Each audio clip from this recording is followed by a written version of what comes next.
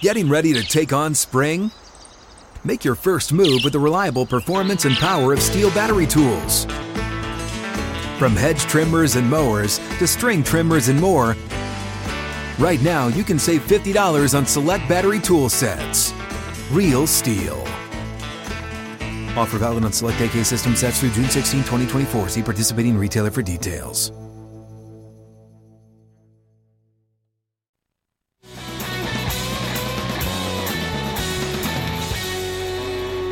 Outkick 360 and the Tennessee Power Hour is here. Alongside Chad Withrow and Paul Kuharsky, I'm Jonathan Hutton. Pleased to be joined by Brent Hubbs and Austin Price. The VolQuest Power Hour each and every Friday, going into the weekend, talking all things Tennessee football, Tennessee athletics, and in this case, SEC Media Days and SEC expansion. Gentlemen, great to have you both back. Austin, welcome back. Brent, good to see you.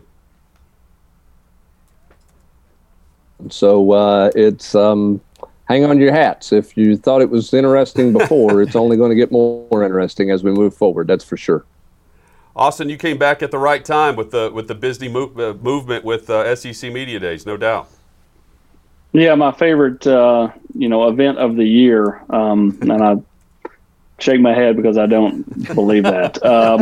Unless you're covering a Lane Kiffin or a Mike Leach or a Steve Spurrier that kind of can just throw it out there. Hey, don't sell Eli Drinkowitz short. Come on now.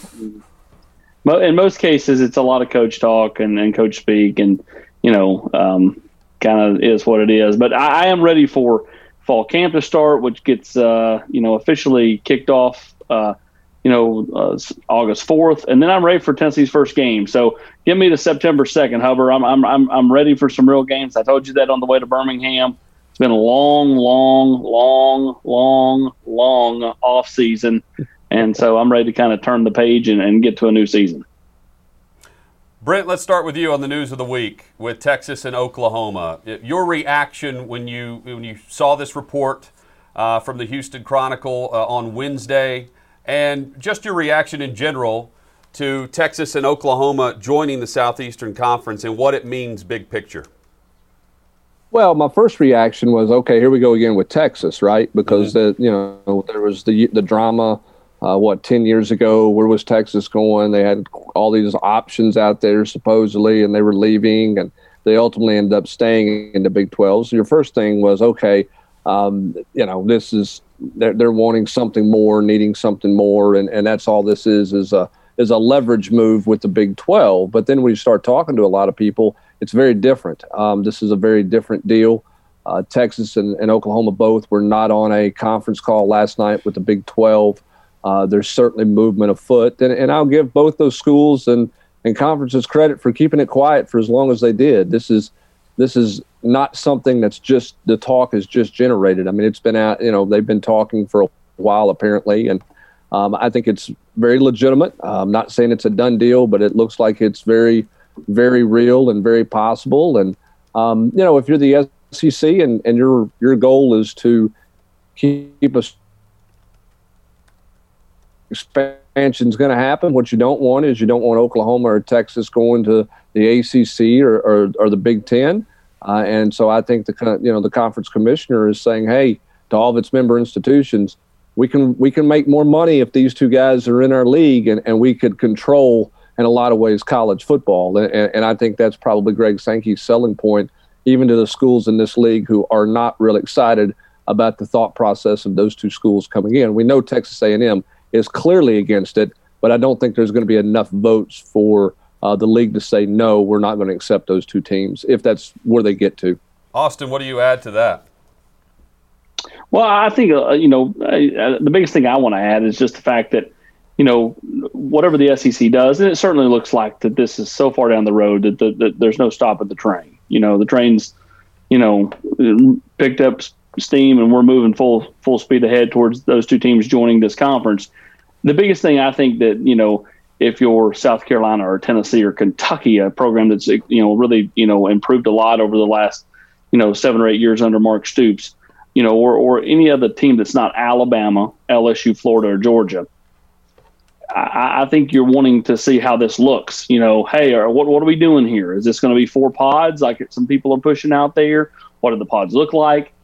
What are we going to do? I mean, if it's 2 divisions, I mean, they got to be pretty even. You can't just, like sometimes you can kind of get lopsided. Look at the Big Ten. I mean, like their divisions make no sense at all. It's literally like this real top heavy division, and then the other division with like one team, Wisconsin, over there. I mean, how Ohio State, Penn State, Michigan State all end up in one division over here on one side. To me, it's never made sense to me.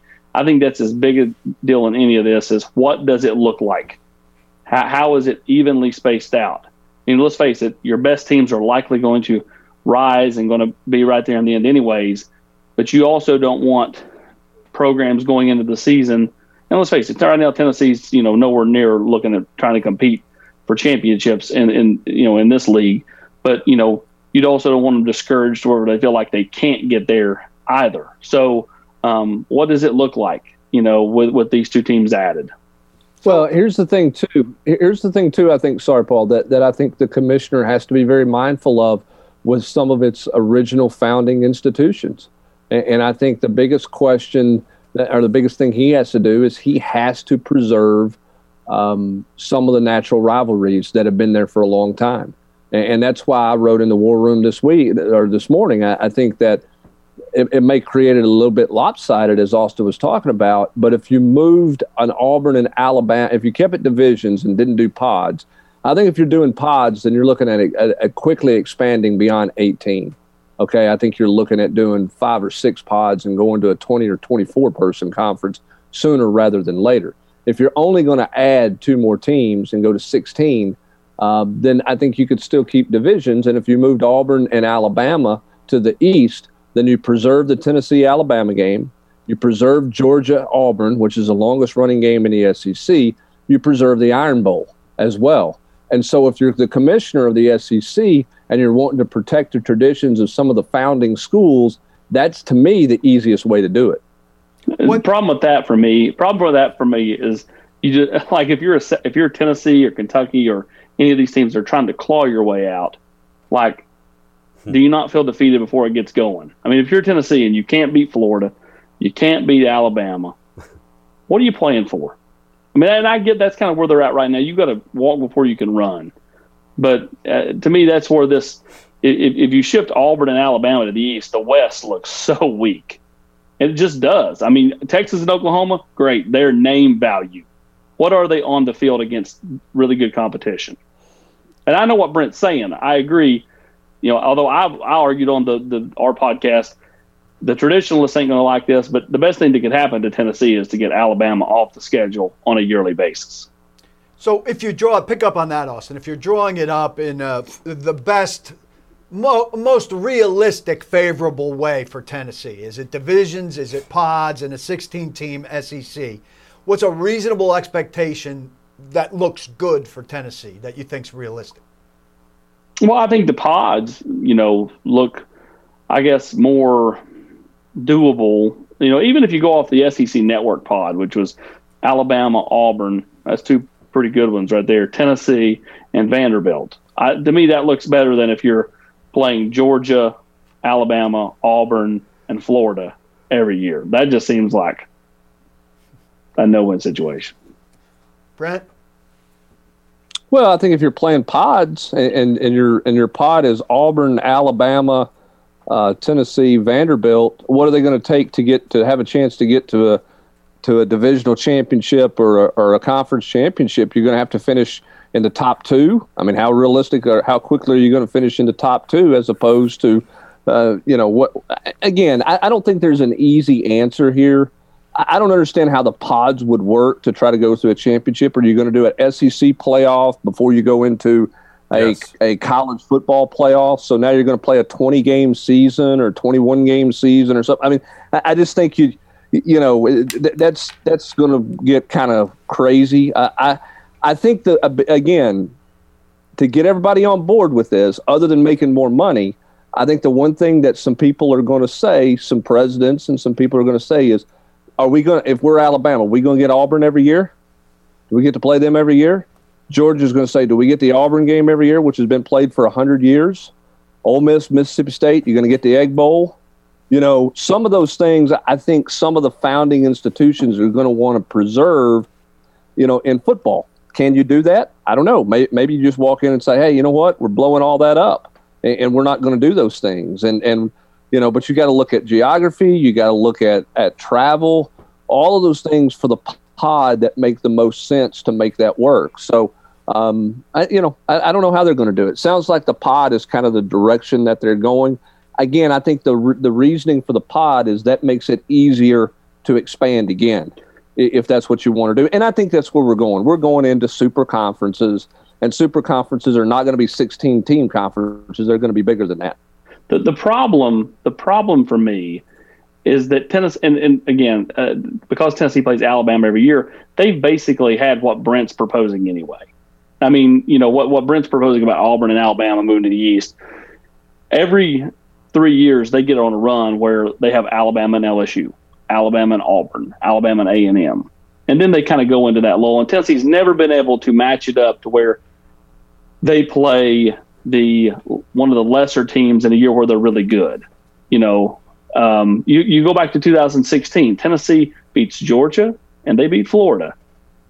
And then what happens? They play A&M, lose in overtime, lose to Alabama, and then they come back off the bye week and blow it against South Carolina, and we all know what happened after that. But I get there's not a whole lot of breathing room. I just feel like that it would be smothering for Tennessee or any program that's trying to kind of build if you have that kind of murderer's row like we're talking about. Brent, you first, then Austin, give your take here. We know that if they don't have the 75% member institutions to vote this through, it would fail. But at the same time, my thought is you vote yes, because if you don't vote yes, then Texas and Oklahoma will end up in another super conference and not in the SEC. That much I think we know. They're not going to stay in the Big 12. With that in mind, Brent, who would vote no other than Texas A&M? I think when you present it that way, nobody. And I think that's what's presented, and I think that's what the commissioner is telling every member institution. Guys, if you say no, they're going to be elsewhere.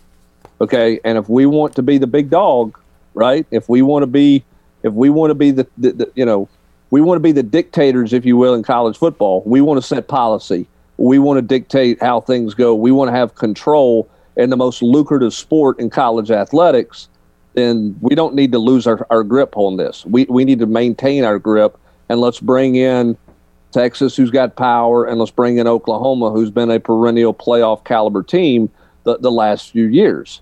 You don't want them going somewhere else. A&M, I think what will happen is it will come out at some point if this goes through. It was a 14-0 vote. Because A&M's not going to be the long-standing school, I don't think, that's going to stand up there and plant a flag at 13-1. I just don't see that ultimately happening. I don't see how it benefits them. So I think it'll ultimately be a unanimous vote if they get that far down the road. And Austin, you? Because for me, I look at it not just from a football standpoint, guys. I look at it from a totality of athletics. When you look at how it helps softball, how it helps basketball, it makes sense in a lot of ways when you're talking about improving the overall conference, like every sport. I mean, you look at golf, men's golf, women's golf. I think that, everybody looks at football, and rightfully so, but how it helps all the other sports, baseball. I mean, I think this is a win if you're Greg Sankey getting these two teams. You look at, Kansas is talking to the Big Ten. You've seen that come out in the last couple of hours. That's great. Kansas brings basketball, but what else do they bring? It doesn't help Big Ten football whatsoever. So, to get Texas and Oklahoma, that's two blue blood athletics programs, not just football programs, but really athletics on the whole. That's a huge win for Greg Sankey. I know some in the league may not like it, but I think they'll fall in line and get on board. But I think to fall in line and get on board again, you have to do it in a way where everybody feels like, okay, everybody given the right time to build their program would have a shot. I don't mean that they're going to win championships, but they would at least have a shot. Well, here's the thing, and I think this is what it comes down to for me, that what's going to come in the league. They don't need Oklahoma or Texas for baseball. Baseball's the SEC baseball team. They had half the league in the top 10 this year. Oklahoma softball's been on a great run, but there's traditionally been more SEC teams in the Women's College World Series than any other conference the last 5 years. Basketball, they've won their share of championships. Football, we know where they are. Again, I think the football factor that you maintain a strength hold is important. The bottom line is when Greg Sankey gets in a room with the presidents and ADs and says, hey, when we bring these two teams in, we're all going to make this much more money, then everybody's going to say, okay. Because at the end of the day, that's what it's all about. It's about how do we control football and make the most money. And that's not a knock on those other sports, but that's what this is about. Nobody's sitting there, and I'm not arguing with you, Austin, but I get your point. But I don't think the ACC is going, boy, I wish we could get Oklahoma in for all the totalitarian sports. No, we want them in because they make football money. The Big Ten's interested in them in football. The Big Ten was interested in Texas for football the last time. I think football's driving this train, and the cash is driving the train. So, Brent, I know both you and Austin have mentioned sort of the coach speak of SEC Media Days. One coach that does not go into coach speak is Mike Leach of Mississippi State. And he had some things to say about the coup d'etat, as he called it, at Tennessee, that he was involved in the coaching search until a coup d'etat happened, and he was thrilled that he didn't get caught up in the coup that took place at Tennessee. Brent, we'll start with you on this one. What did you make of those statements from Mike Leach? I know that sort of brought back up all the memories of the craziness of the John Currie search. Well, I mean, I don't know that it was a coup d'etat other than, John Currie went off the grid and didn't talk to anybody. And nobody knew where he was, and he didn't communicate with his superiors. So they told him to come home and you're going to lose your job. I mean, that's not like they rallied at the statue, Austin, and said, hey, we don't want Mike Leach. I mean, this was a direct insubordination based on all the documents that were dumped and released to the media. It was a situation where John Currie was insubordinate. He couldn't be found. They couldn't track him down. He went and talked to somebody without conveying what he was doing, tried to offer him a contract without having the approval to do so. So they flew him back home and fired him. I mean, basically, it wasn't a coup. It was John Currie not having the authority to go out there and try to hire Mike Leach is what, if you read all the documents, is how it ended up happening, Austin. Yeah, I mean, I think more than anything, Currie, I think probably had seen the entire search get publicized, every turn down in the media. And I think possibly went off the grid because he was trying to keep something, from getting out and not being able to trust people who, look, most people around Tennessee like to talk. That I think trying to protect that, I think he probably did go off the grid. Was it the right move? It proved not to be for him in the short term. Now, the long term, he's the AD at his alma mater in Wake Forest and probably in a better situation for him long term. But, at the time, it kind of was what it was. Look, I think Mike Leach would have been fabulous for 6 months. I think Mike Leach would have, won a game he wasn't supposed to in year one like he did last year when he beat LSU. But Mike Leach routinely loses games he's not supposed to as well. And at the end of the day, listen, nobody complained about Butch's slogans until Butch started losing to South Carolina and to Vanderbilt like he did in 2016. And kicking a field goal at the 1 yard line, those type things. And at the end of the day, Mike Leach would have not won a game that he was supposed to win, and all the funny snippets and jokes and anecdotes and tales that he rolls with would have grown tiresome. He would not have been a good fit here long term. You'll never convince me otherwise. Again, would have been fun in the short term. Long term, I just don't see it. And guys, while Josh Heupel performed well in Hoover, there was a lot of coach talk with Coach Heupel. But what was one thing from each of you? Austin, I want to start with you on this. One takeaway of something that Josh Heupel said in his opening remarks, an answer he gave to a question that stood out to both of you. Austin, let's start with your one thing from Heupel. Well, I'll just go with the jerseys. I mean, it's evident they're going to wear jerseys that aren't orange and white. We've chronicled it pretty well at VolQuest that Tennessee will likely have a black jersey sooner rather than later. As far as on the field, I think more than anything, it's just competitions abound in year one, like they should be. You expect going forward to see, some pretty, hotly contested matchups and positions in fall camp. We'll see who comes out on top in those. Brent, you? Yeah, I mean, I think that, specifically the competition about quarterback, he was asked, why did you bring Joe Milton into the room with some of the quarterbacks you already had on your roster? And he talked about the need for more competition and wanting competition there. And then he went on to brag pretty good about Joe Milton's skill set, what he could do. And then asked as a follow-up about how you manage reps. And he said guys would, it would be up to the guys. Guys who practice well will earn more reps. Guys who don't practice well will lose reps. And so I thought that was probably the most telling regarding the quarterbacks is kind of, I don't have a date necessarily to pare it down to 2, but it sounds like he's got in his mind it's probably going to start sorting itself out pretty quickly based on who practices well and will get more reps from that standpoint. I thought that was probably the most, I don't say honest, but the most thorough answer he gave regarding kind of how that competition is going to work. Yeah, Brent brings up a good point about, starting to pare it down and, if you practice well, you're going to earn more, and if you don't practice well, you're going to lose more. The last staff, they did a lot of 2 platoon, 2 spot, and everybody was kind of getting equal stuff. It sure sounds, Brent, like this staff is going to be anything but. Maybe that first week, but after that, like if you have a bad day of practice, you're going to see a lot less reps than what you did under the last staff if you had a bad day of practice. Maybe this is an easy answer for both of you. Maybe not, but in terms of being under the radar at SEC Media Days, where is this Tennessee trip to Hoover compared to years past? Oh, I think Tennessee was way under the radar. And I mean, I'm not trying to be negative, but they were a bit of an afterthought that day. You had Lane Kiffin in the house. You had Kirby Smart there.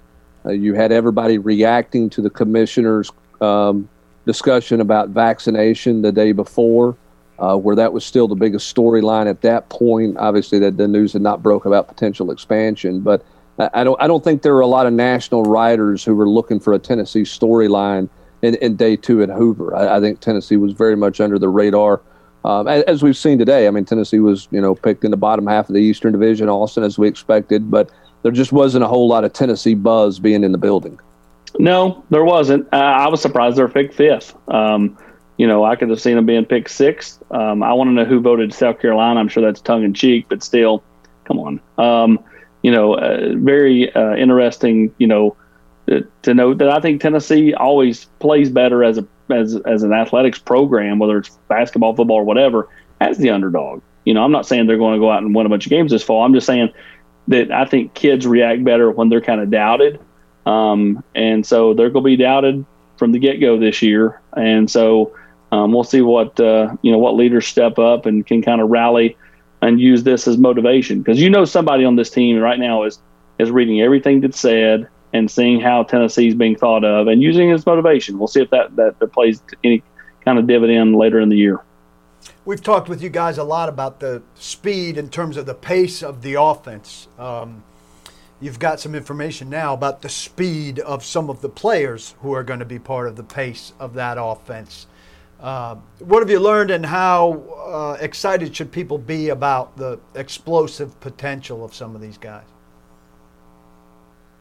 Well, I think what we're learning is that for Josh Heupel and his offensive staff, everything centers around speed. And it's not just speed between snaps, Austin. I think when you look at going all the way back to Emmanuel Hall at Missouri, when Josh Heupel was a coordinator, to the receivers they had a year ago, I think they had 4 wide receivers a year ago, average over 13.5 yards a catch. You don't get vertically down the field like that if you can't run. And so for Josh Heupel, it's all about speed.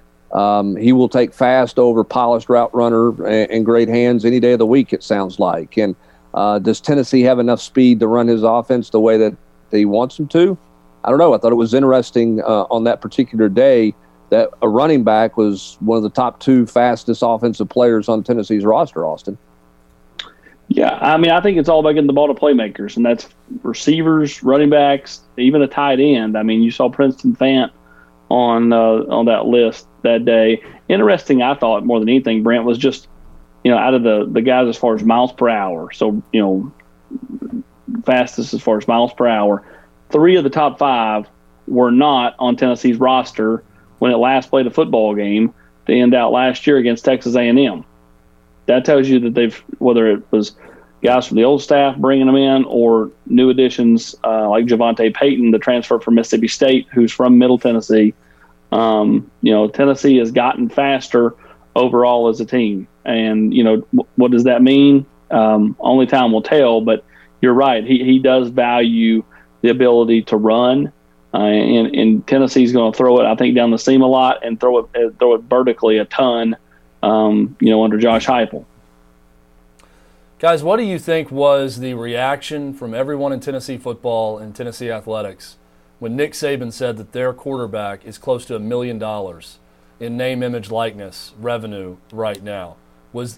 I know it was a head turner for Lane Kiffin, who, when told that, had to go back and tell someone else and ask if that was true or not. How do you think Tennessee reacted to that news?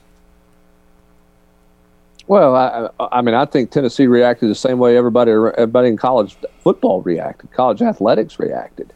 Here's a guy at Alabama who's not started a game. He's got 26 career passing attempts in his time in college, and now he's got a deal, or a collection of deals that's going to pay him supposedly $1 million. I think everybody's saying, hey, where's my slice of that pie? How do I get some of that action? And I would say a lot of people are trying to figure out, what he's got going and where he's found deals like this at. I think it was not just at Tennessee, Austin. I think everybody around the country, because we have not heard of these kind of blockbuster type deals. We have not heard about this dollar amount other than a couple of random things, or that first week. You haven't heard about anybody getting this kind of money. Well, it's let's face it, it's a legal way of it's not even cheating anymore. It's just a legal way of paying kids. So I'm not surprised that Alabama or whoever else that's in the upper echelon of college football has figured out a way to make sure that their bread and butter type players are taken care of. Now, the fact that again, as Brent pointed out, he's not ever started a game. To me, that's where it kind of gets slippery, because it's like, what has he done to earn it outside of being the guy that's going to be under center when Alabama takes the field against Miami? He's not done anything. But then again, remember we joked on this show about the fact that Georgia had a true freshman quarterback already have a deal in place, but yet their starting quarterback with Heisman odds at the time did not. So I think a lot of it depends on who you know and, maybe relationships that you formed rather quickly once you got to campus or before campus. Brent Hubbs and Austin Price with us from VolQuest.com. Brent and Austin as well, we heard Heupel say that his group is close to the 80% vaccination rate for his team. We know Alabama and Vanderbilt are 2 of those teams that are over that 80% rate. Is there some clarity at all with how close Tennessee is to that 80% threshold, and what will it benefit SEC schools if they reach that threshold? For instance, I know in the War Room today you mentioned how Tennessee's about to go back into the 3 tests per week protocol. Does that reduce if they reach the 80% threshold? Well, I don't know that it reduces in terms of how many times you're going to be tested. It will reduce the number of people that have to be tested. And it moves you further along to a situation where you might not have to forfeit a game. I think that was the commissioner's rationale for kind of going the way he did in his comments at SEC Media Days and making it very clear he is not in the business of rescheduling games. You either have your team ready to play or you don't. And if you want to ensure that your team's ready to play and you don't have any COVID issues, you better get people vaccinated. And once you get guys vaccinated, I don't think you test anybody who's been vaccinated unless they have some type of symptom that would cause you to need that. Without the vaccination, you're bringing contact tracing back into play. and you're putting yourself in a situation where those unvaccinated players are going to have to be tested multiple times a week to ensure that they're not causing they don't have anything to cause any kind of problem with the rest of your unvaccinated players within your roster. As for how close they are, Austin, you talked to Coach Heupel, you asked him that question. What was your vibe on that? Well, I would say they're somewhere right around 70%. But normally though, I think the guys that wanted to get the vaccine have gotten it, and the ones that haven't probably don't plan on doing it. So how can you chip away and talk to enough kids and convince them to do so? To me, that's a big question. We had this discussion on our podcast, Brent. You look at, older players that are in quote contract years that know they're heading to the NFL, like a guy like Cade Mays. I think they're more apt to get it because they need the playing time. They need to be on the field, not have to worry about being tested, so on and so forth. Whereas younger kids that, are probably going to redshirt, how inclined are they to, get the vaccine? So it's not a shock to see Alabama as one of those teams. I would venture to say Georgia's probably going to be one of those teams as well because, they have a quarterback and they have a team that they feel like they can win with and potentially get to the playoff and win a national title. I think there's going to be a greater buy-in from those organizations than the organizations that don't have that opportunity. So I love putting Austin on the spot when it comes to recruiting to give me one big name. Reading the War Room, guys, I saw a lot of – there's some in-state flavor to it. There's some big names out of state that are left. Some are going to be committing soon. Others may go through the season and take visits. Austin Price, though, right now, who is the biggest name that Tennessee has a legitimate chance at landing that could be making a decision in the next month and a half? Addison Nichols. That's easy. To me, he's the most important recruit on the board. Hubbs has heard me say this line 50 times. The kid grew up in Knoxville with his grandparents, was here all the time growing up, went to Long's Drugstore growing up, knows Miss Ruthie, who makes the food at Long's Drugstore, which is great a stone's throw from campus. Great milkshakes. His grandparents live on the same street as Rick Barnes. They know the Haslam family well. Again, most important recruit because he's the most gettable big-name recruit on the board, in my opinion. And I'll follow up with this. In-state-wise, how many more guys are attainable that Tennessee's actually recruiting at this point? We know it's not going to be a big in-state haul this year, but are there a couple of names still out there that Tennessee's pursuing aggressively? Well, Caden Pope, out of Savannah, Tennessee, that one, to me, Tennessee's still the leader there. Not done by any stretch, but, to me, they still have the best shot to land him. They're trying to flip Cody Jones, and then we'll see what happens with the rest. Does Tennessee, if they go out and have some success early and win a game or two they're maybe not supposed to and score points and they're exciting to watch even in losses, does that cause them to pick up the phone and call the Jordan James or call, one of these players that has committed to another program? They've not done that to this point. It's not like they've reached out to the Wades or Dallin Hayden or Jordan James or anybody. I think that the biggest thing is they're waiting to see if they can show some stuff on the field and get a little excitement because, those kids picked the other school for a reason. Tennessee's done nothing to this point to be able to say, okay, hey, we changed the perception. They've not been able to do that yet. They've got to play some games to, get some excitement and get some juice. So do they do that, if they're able to have some success at some point this fall? Guys, as we wrap up the Tennessee Power Hour, reading just a tweet from Bruce Feldman, who says, sources, Texas and Oklahoma to inform Big 12 of exit next week with plans to bolt for SEC. And then he goes into details on his story at The Athletic. Brent, just final thoughts here on the idea of Texas and Oklahoma to the Southeastern Conference, and take us behind the scenes a bit, if you will, over the years of how often you've heard Texas mentioned and how likely you thought it would be then versus now. How difficult has it been to get the votes necessary? Well, I mean, I don't, there was all those stories that at one point the SEC was looking at Florida State and Texas as an expanded team, and that never developed. And then after that, I never got the impression that Texas was on the move, particularly with the loss there as the AD. I think he was very committed to geographically staying in the Southwest and trying to hold the Big 12 together. I think he felt like for Olympic sports, for travel, for expenses, that everything that made the most sense. That I think that's why they didn't end up going to the Pac-12 ultimately when that was thought about last time. He just looked at it, didn't make a lot of sense. And I think he felt like that staying in the Big 12 at that point in time gave Texas the best opportunity to play for titles in all sports. Because, at some point you got to beat somebody. And that's what Austin's talking about. And when you talk about how you broker this thing around, I mean, you want to be in a situation where you can beat some people. Okay, you don't want to go into a league where, you've just beat yourself up to the point that you've taken yourself out of championship contention because the division is so hard or your pod's so hard or whatever the case may be. And so I just think for a while under that administration at Texas, they weren't real interested in going. I don't think the Longhorn Network's got a long shelf life left. I don't think they're making money. I mean, they're making money, but I don't think ESPN is real interested in keeping that thing going. I know it's got another 10 years on the contract, but that wasn't going well. Their TV deal and their revenue share wasn't very good.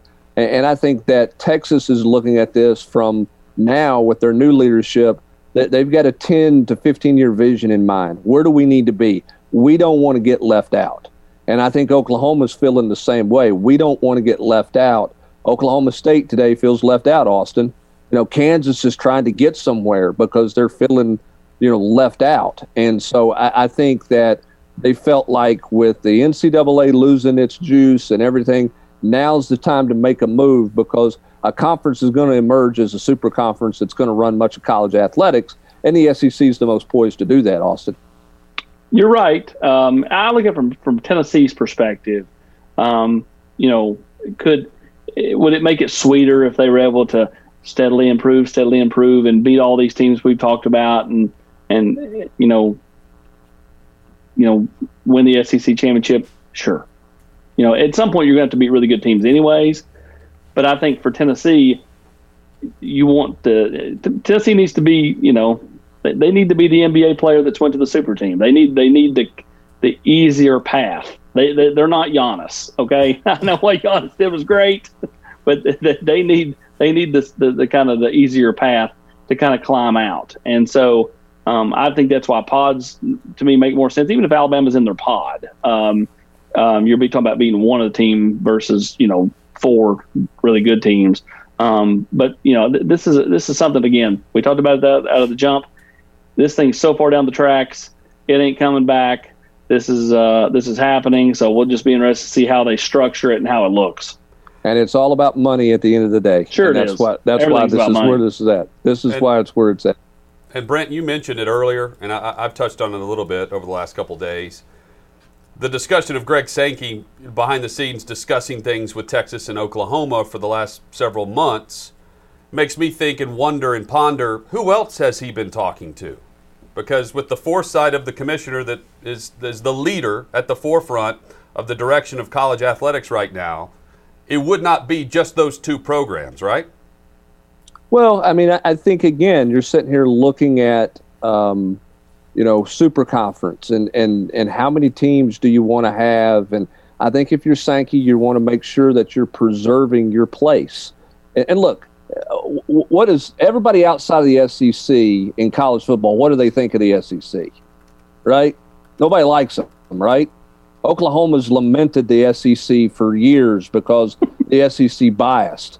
Now they're going to crawl in there and they're going to hang their banner that says it just means more. And they're going to welcome that in and they're going to be really happy. But the rest of college sports doesn't like the SEC because of their control in football, the money sport.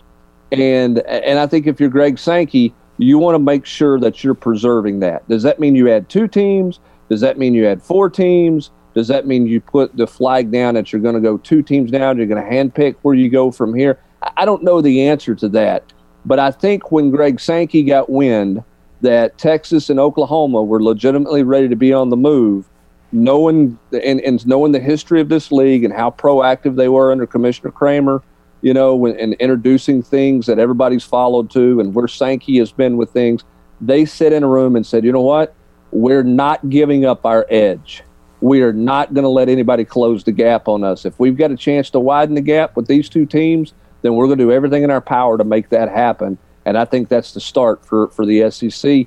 The question is, how does the rest of the Big 12 fall out from that? What does the Big 12 do? What does the ACC do to react to it? How do they expand? What does the Big 10 do? How can they help themselves? Because the SEC is trying to expand their lead on everybody else. Brent Hubbs and Austin Price of VolQuest.com for the VolQuest Power Hour. Guys, great as always. Fast hour here. We appreciate it. We love doing this each Friday with you. We'll do it again next week as we inch towards the first practice on August the 4th. Thanks, boys. Thanks, guys. Appreciate it. Thanks, guys. All right. Brent Hubbs, Austin Price there. And if you missed part of that, you can watch it on the replay. The podcast will be available. Also available at VolQuest.com. The more we've hit that, the more surprising it is that there's not some rumbling out there of the Big Ten whispering to somebody or the ACC or something. The latest tweet, David Reed sent us to it earlier, is from a reporter from Kansas that says Kansas has a call set up with the Big Ten. That makes sense, especially from a basketball perspective. But who's prompting that call is the question. Is Kansas calling to be proactive? Yes. Or is the Big Ten? I'm thinking, and I think that's what you're saying, the conferences should be being the actors here. And if that's Kansas calling the Big Ten, that's not what we're speculating should be happening. Why aren't the conferences making some calls? Well, keep in mind, Texas and Oklahoma picked up the phone and contacted the SEC. It wasn't the other way around. Right, but now, as the reactionary move, you would think that the Big Ten and the ACC would be making calls. The Big Ten and ACC now need to be proactive. Mm-hmm. Texas, Oklahoma started this domino effect by contacting the SEC. SEC was smart enough to listen and want to engage with them. Now the next move is the conference. Now ACC, Pac-12, Big Ten, they need to be proactive enough to do this. Problem with Kansas is they have little to no value in football. Right. It's a great basketball addition to the Big Ten, but they're in a tough spot now in their conference because they're not swinging a big sword, to steal a line from Mike Leach, when it comes to the pigskin. And that's a problem. It hurts the Big Ten in current college sports.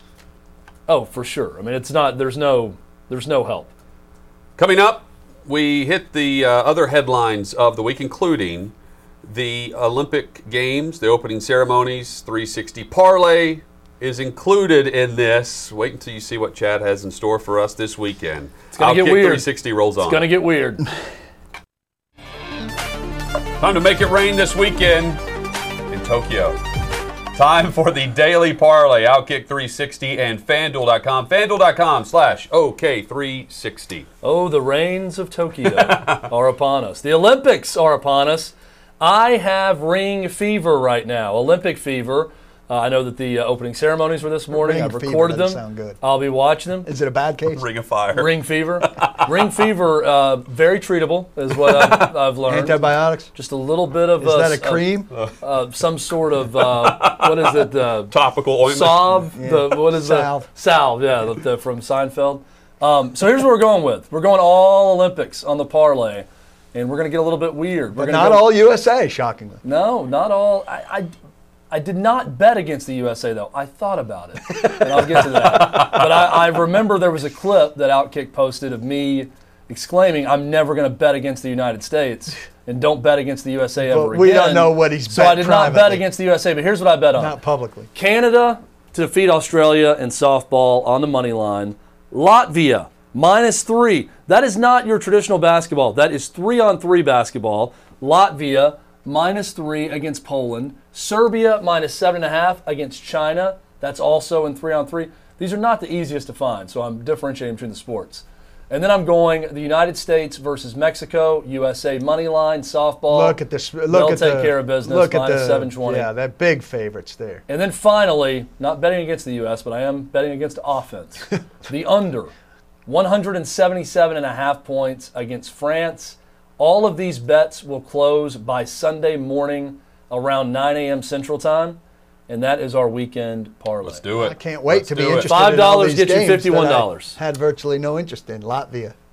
Paul, 3-on-3. give us the latest injury news update headed into training camp for A.J. Brown and for Taylor Lewan. Look, I know we were optimistic about these things, but finding out something definitive is big. A.J. Brown, good to go off the 2 knee surgeries coming off last season. Didn't do anything during OTAs, didn't do anything during minicamp. And Taylor Lewan had sent out a picture of the 2 of them talking about Julio Jones from the training room in early June. A.J. Brown, good to go. Taylor Lewan not expected to be on PUP when the Titans hit the field on Wednesday. Still a tiny chance there, but good to go. Should be good to go also. AJ completely in the clear, my understanding. Taylor Lewan almost there. So Bud Dupree, a concern. Caleb Farley. Bud Dupree, you and I would be completely surprised if he's not on the list. I agree. Caleb Farley, unknown. Keep hearing the speculation. There's one thing out there that he's doomed for opening day. There's another thing that he's clear to go. So I'm going to be very interested to see what happens with him. Then I wrote, a couple other guys that Saffold got hurt on the last day of camp. Nick Westbrook-Akina wasn't practicing. Ty Sambrailo didn't practice with his injury from last season. So a couple other guys. But the most important ones, 2 of the most important ones, Brown definitely a go. Lewan looking very good. And always a slow rollout to begin anyway with a non-padded acclimatization practice. period. What is it, 3 or 4 days and then full pads for the weekend? Yeah, something like that. Not sure where the first full pads is, and people don't get to come out and see it, but right. Reports will abound. We have real-time news coming in on conference expansion. This is going to continue for the foreseeable future now with every conference. Brian Fisher, who covers college football, writes, a Pac-12 source notes anything is possible given the shifting landscape, but there would be initial skepticism from most Pac-12 presidents to formally add any of the 8 remaining Big 12 teams. Not really newsworthy, but status quo. Interesting. Their first thought is there would be initial skepticism about adding Big 12 teams. No, they're not reactionary. Their initial reaction is to not be reactionary, it sounds like. We know that the NFL is mandating the COVID-19 vaccine for Tier 1, for coaches and personnel in Tier 1 other than players. And we're starting to see some news in regards to this. Rick Dennison is out in Minnesota as the offensive line coach. He refused to get the vaccine. He's out after 27 years as a coach. He's not doing it, and the Vikings and the NFL's mandating it. He chose not to, and he is losing his job because of it. They are going to turn to an Auburn special teams analyst to take his job on the eve of training camp. That's quite a leap. They are a lot of NFL reporters are retweeting this report, saying that there will be more coaches to follow Dennison in this order. So that's also a weekend headline, as teams, the majority of the league, will start training camp next week. I will say I took coaching attendance for the Titans at minicamp after the decree was out that you couldn't work with players if you didn't have the vaccine, and we talked about the uselessness of a coach who couldn't be on the field with players. To the best of my knowledge, everyone was on the field with players, so we don't anticipate a storyline like this coming with the Tennessee Titans. It's going to be interesting to follow this, but I would think you have a nice way to fall back on that story by saying just that. We're firing him because he can't be on the field. It's because of protocols that we can't have a position coach that can't be on the field with the players. I mean, that's your primary function, is coaching players. Meeting room is a big part of it, but the single biggest part of it is that individual period. For a position coach, it's that individual period where you translate what we're talking about in the meeting room to the individual thing that you then take to the team. Well, and he already decided to make this messy by not getting the vaccine and stating, I'm not going to do it. He could make it a lot messier by filing a lawsuit. Sure. That's the next part of the story that I'm interested in seeing, is if someone decides to take this to court and what happens then. But again, I think the natural fallback legally for the Vikings is you can't be on the field. We're firing you because you're doing something that's a violation of protocol that keeps you from being on the field. Job. And that's why we're firing. Well, keep in mind, Dennison has worked with Gary Kubiak in the past. Clint Kubiak is taking over in Minnesota.